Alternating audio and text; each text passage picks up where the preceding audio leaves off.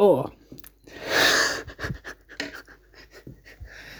my exhale, my usually very calm exhale, was interrupted by my fringe getting caught in my glasses as I removed my glasses to better prepare for this mindful experience, which is, of course, Mindful Moments of Mars, an audio experience where we use the writings of Edgar Rice Burroughs to explore mindfulness.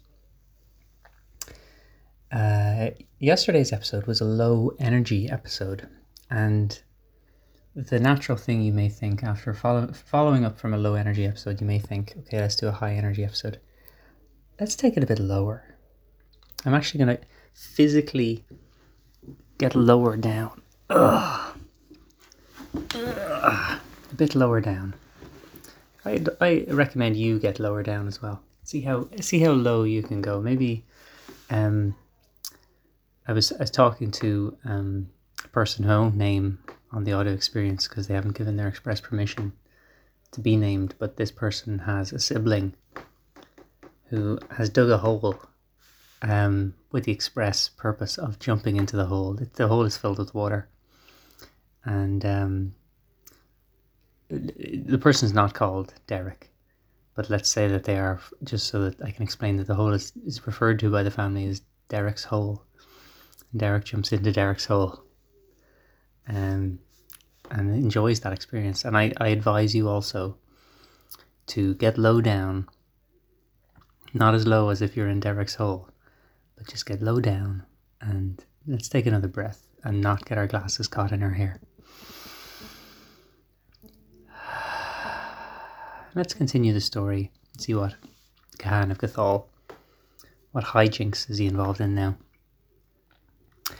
As Gahan of Cathal turned his steps along the southern slopes of the hills that bound Bantoom upon the south and east, his attention was attracted toward a small cluster of trees a short distance to his right.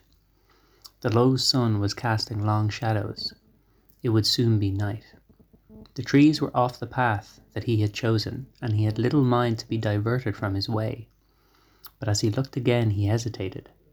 There was something there besides boles of trees and underbrush. There were suggestions of familiar lines of the handicraft of man. You know what? Listen.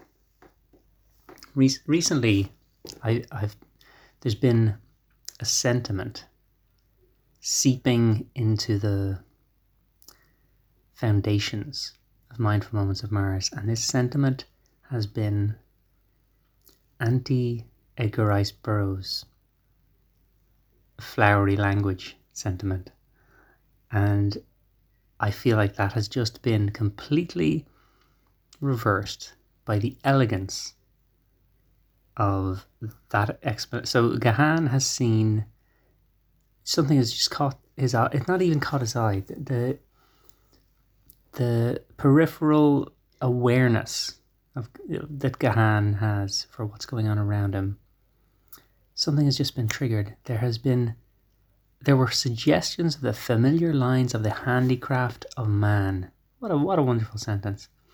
I think we might even end today's audio experience on that thought, that when we're in nature, well, how often do we really get away from the familiar lines of the handicraft of man? Maybe getting low down, maybe digging a hole. If we dig a hole, like Derek's hole, and jump into it, the key thing, just if you do consider taking on a project like that, don't make it too deep. For obvious reasons, if it's too deep, things can go wrong there. But in a hole, surrounded by soil, by rocks, by groundwater, by worms, you may feel you're away from the handicraft, the familiar lines of the handicraft of man, and yet you're in a man-made hole, which I think is almost one of those things called, it's almost like a cone. That's Koan. It's almost a cone, but also it could be a cone depending on how you dug it. Probably be sensible that it would be a CONE cone, because that might be easier to get out of.